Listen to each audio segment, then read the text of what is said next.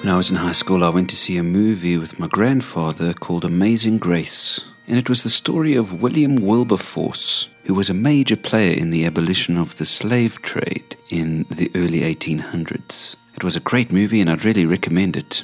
And the other day at Mseni, I saw a William Wilberforce biography, and so I thought I'd read it, and I'd like to share some inspiration from this man's life over the next week. The book opens with some great words about Wilberforce. Listen to this. Even people who differ most widely from his religious views and his political position will agree in acknowledging the high motives and unselfish zeal which dominated his whole career in no common degree. In other words, whether you agreed with his faith or not, his life was of such unselfishness and such passion for such good things that you can't help but respect this man.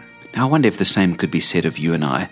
Do people who might disagree with our faith still look at us with a high level of respect? Do our lives shine so brightly for the good things in this world that even non-Christians look at us and say, that's a good person.